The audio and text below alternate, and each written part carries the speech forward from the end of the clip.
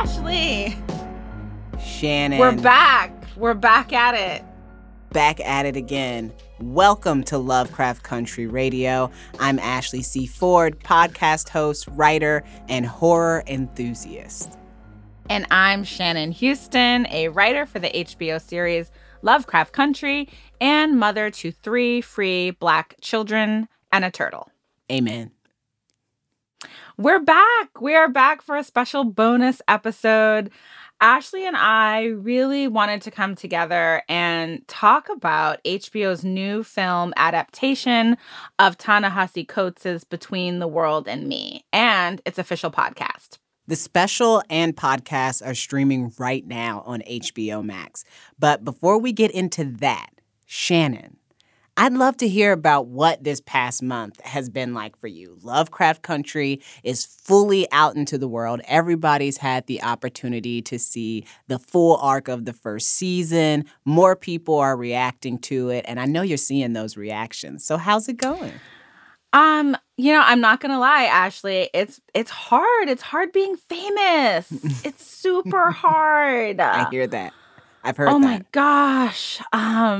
No, I'm kidding. But it's amazing. It's so wonderful. I'm so happy it's out. I have a lot of I have friends and family who are like they cannot conceive of watching a show week to week, so they waited until all the episodes were out, and it's been really gratifying hearing from them. And obviously the other big really fun part was Halloween, right? Yes. Obviously I wish we lived in a world where I could have seen all those costumes in person. I wish I could have walked down the street and run into Topsy and Bopsy. But the alternative, look how brave I'm getting. Aren't you proud of me? I am, but now I'm concerned. We have to have some discernment because Topsy and Bopsy are coming for that ass.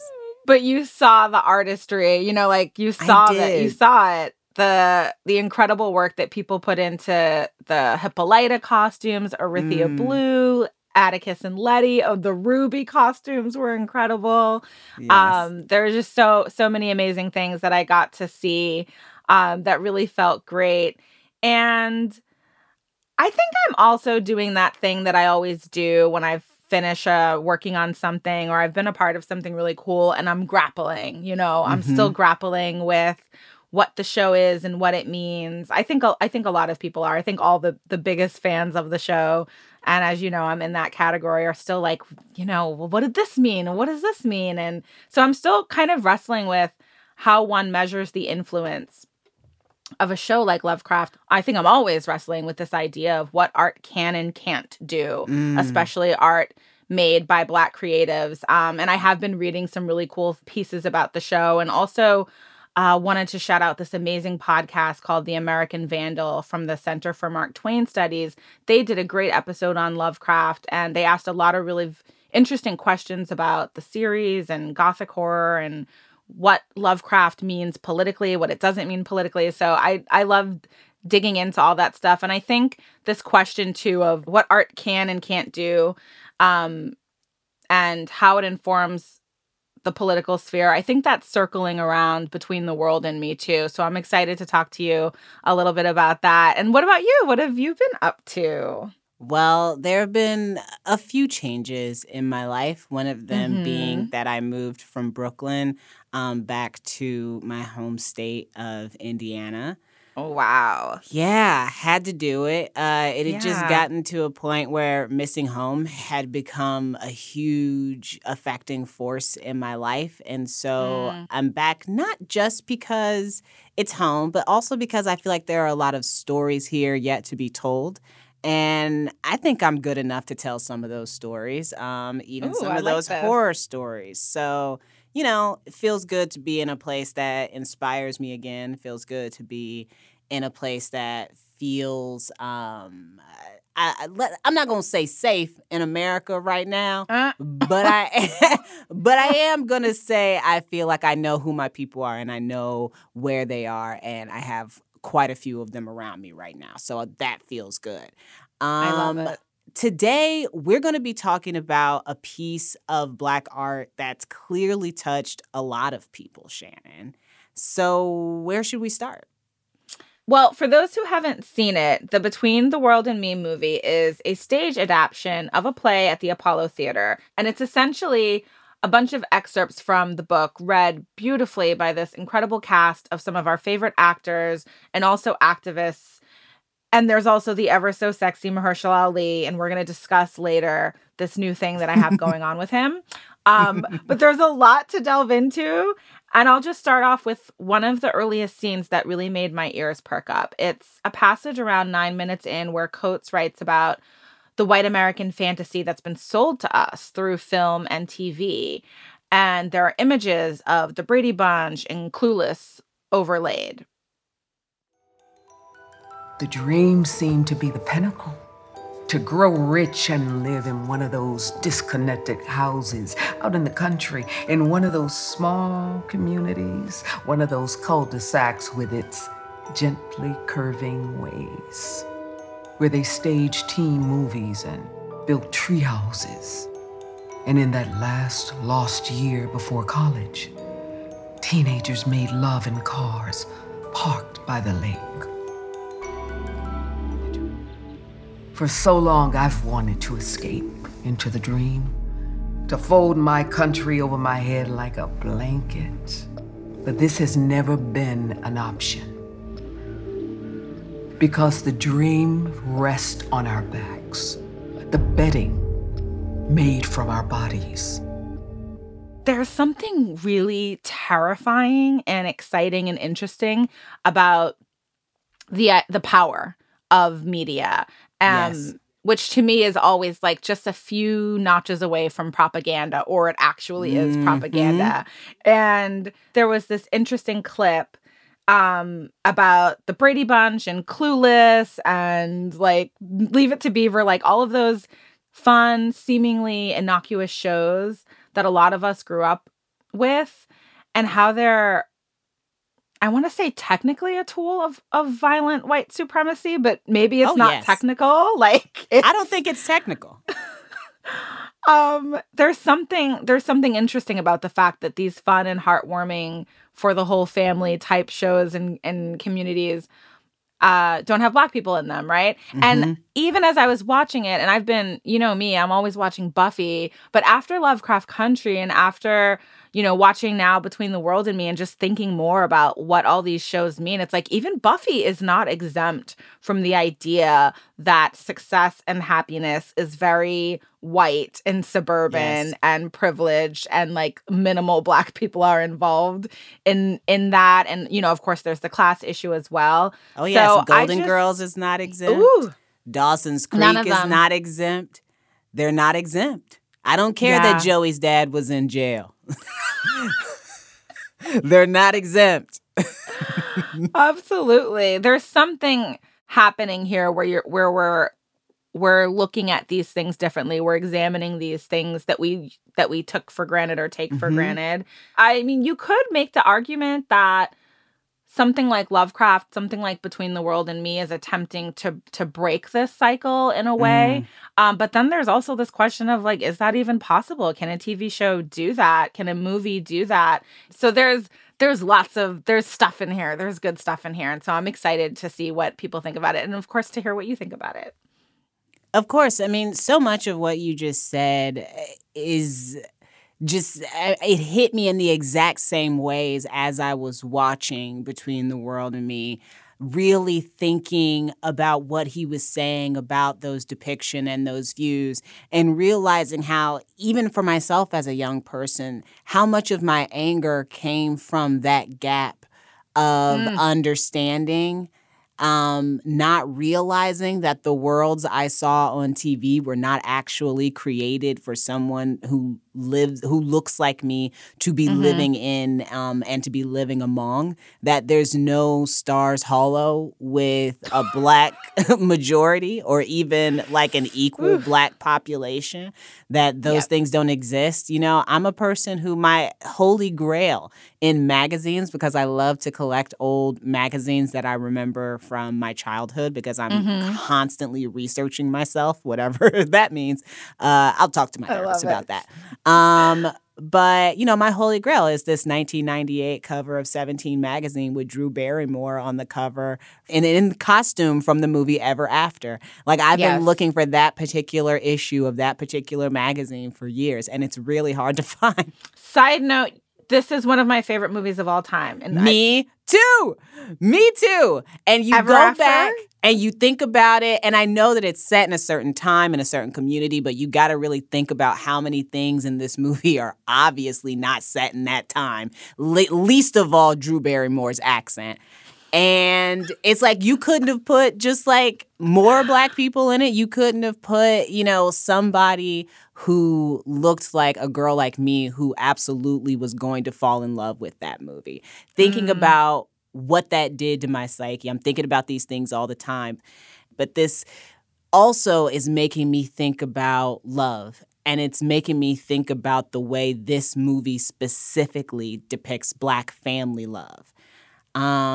We got celebrities, but it's a love letter really just from a father to his son, a parent to any child. And it's a pretty dark portrait of a Black love letter, but it's also one of the best love letters I've ever read in my entire life because it is a parent inviting their child into reality. Yes, it is. And I think there's a tenderness that you could lose sight of. Even for me, sometimes the material was so heavy and is so heavy. And of course, I'm thinking about my children and what it was like to be a daughter of a Black woman who was quite militant and all the hardness that comes with it, right?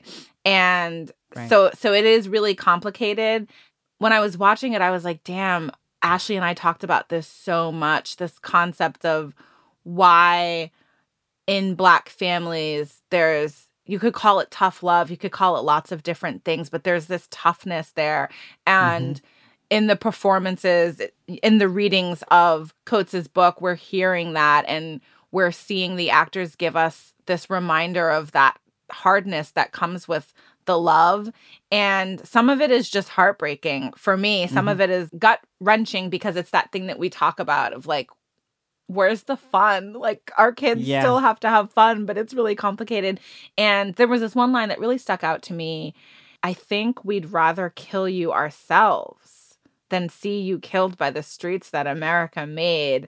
And that's when I was like, oh my gosh, me and Ashley could talk for 72 hours about this. Yes. How did that line hit you? Because I know it hit you. Oh, it hit me to hear something like that because I hear the truth and the earnestness in it, even as I disagree with it.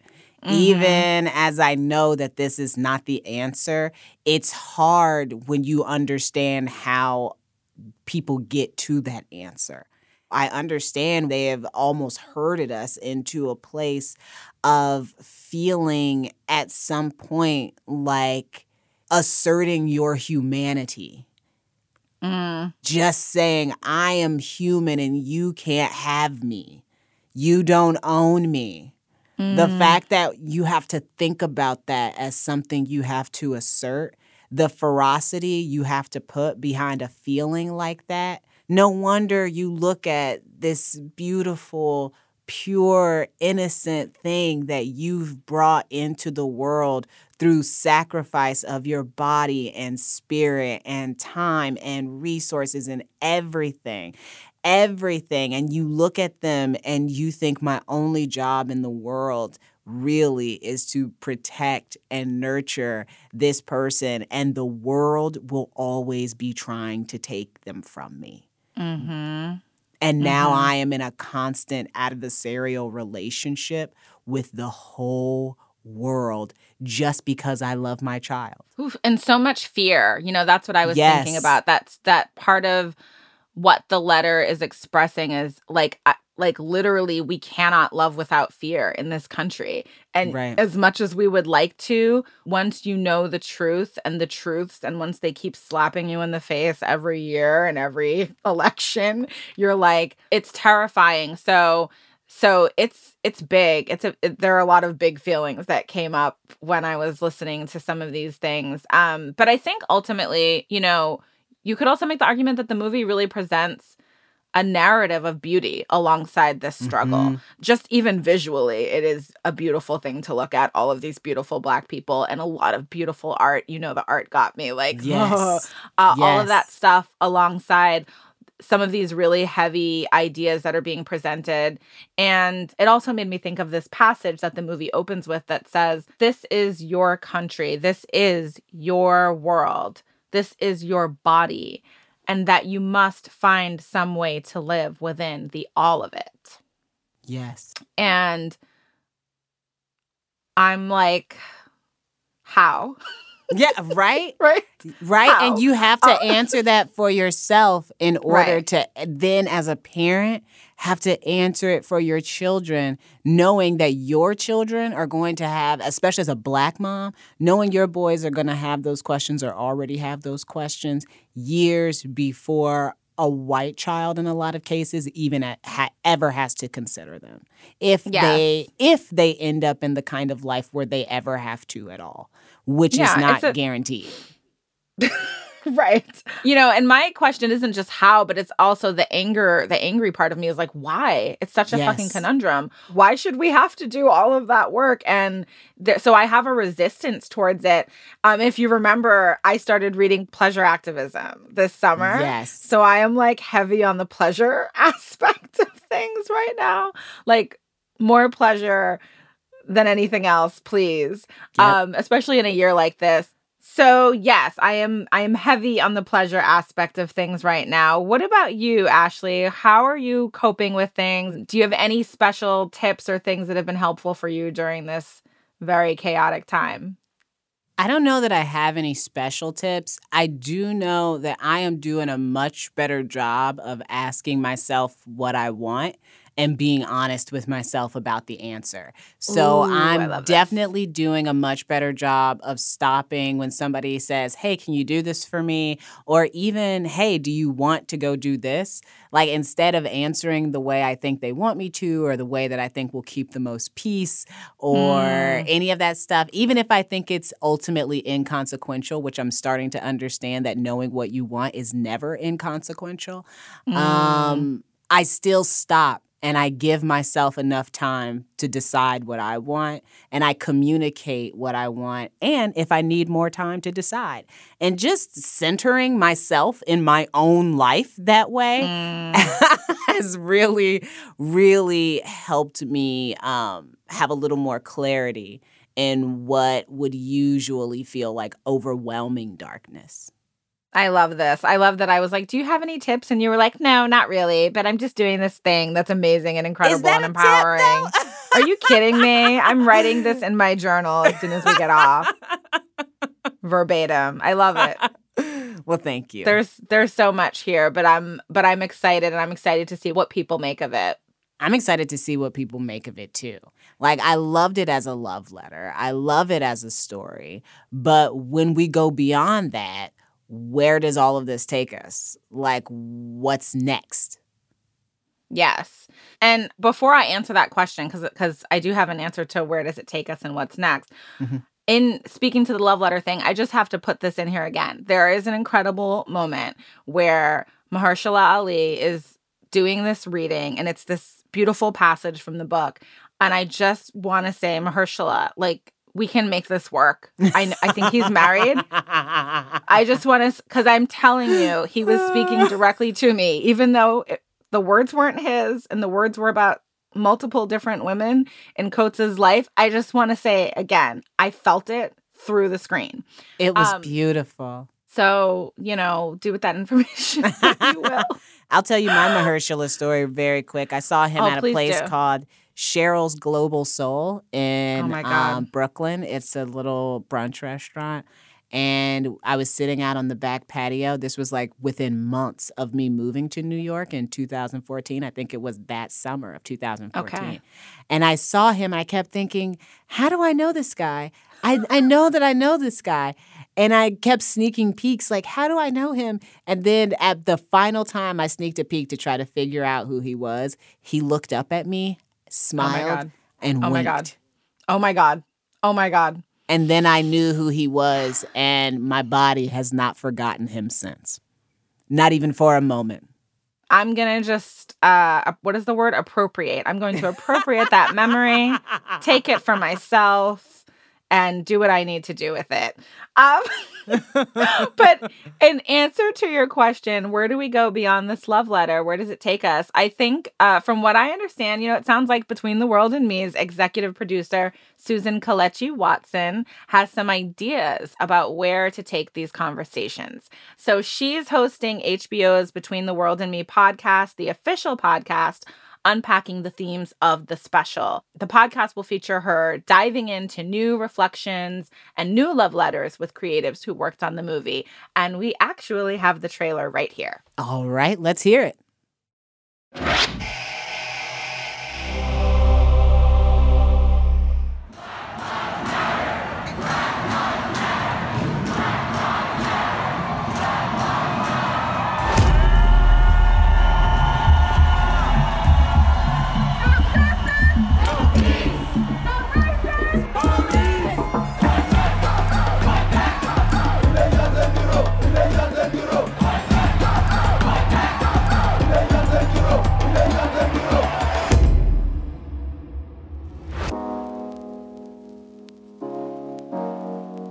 Dear son, I'm telling you this in your 15th year.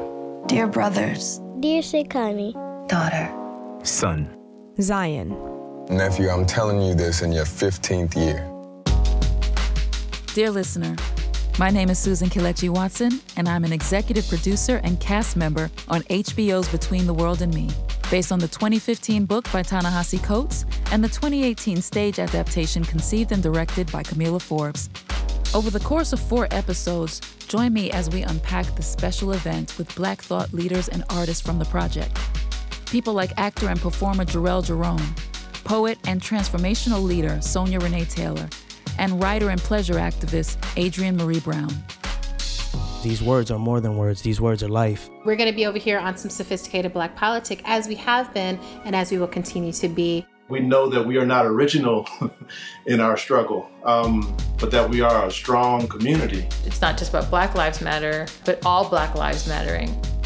This podcast is a space to dig deeper, a space for folks who have seen the film to come and process their feelings of joy, pride, pain, and even rage. It was kind of like a call for action in a way. And that's what Black people have always had to do. We had to make art because the world hadn't quite recognized how free we should be. We continue to defy whatever construct it is that is given to us. Between the World and Me is available to stream now on HBO Max. Episodes of this podcast will be released weekly, starting Monday, November 23rd. Subscribe on Apple Podcasts, Spotify, or wherever you listen to podcasts, including HBO Max, to be a part of the conversation. I'll see you there.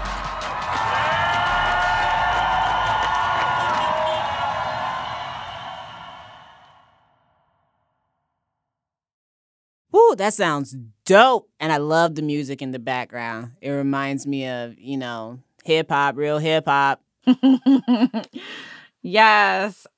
And while we're on the topic of carrying these ideas forward, we also just want to point out that all of these projects are only as impactful on the world as all of you make them, So we don't just mean listening to promote or help boost the viewership. I hope, I feel that in this time and in this particular year, we would all come to the understanding that it takes all of us, right? All of us have to find our place. All of us have to contribute to some sort of liberating conversation from wherever we are in life. Do you know what I mean? Yes, I do. Yes, I do. We don't have to get intimidated or even impressed by the number of projects that come about in our lives or topics that we care about.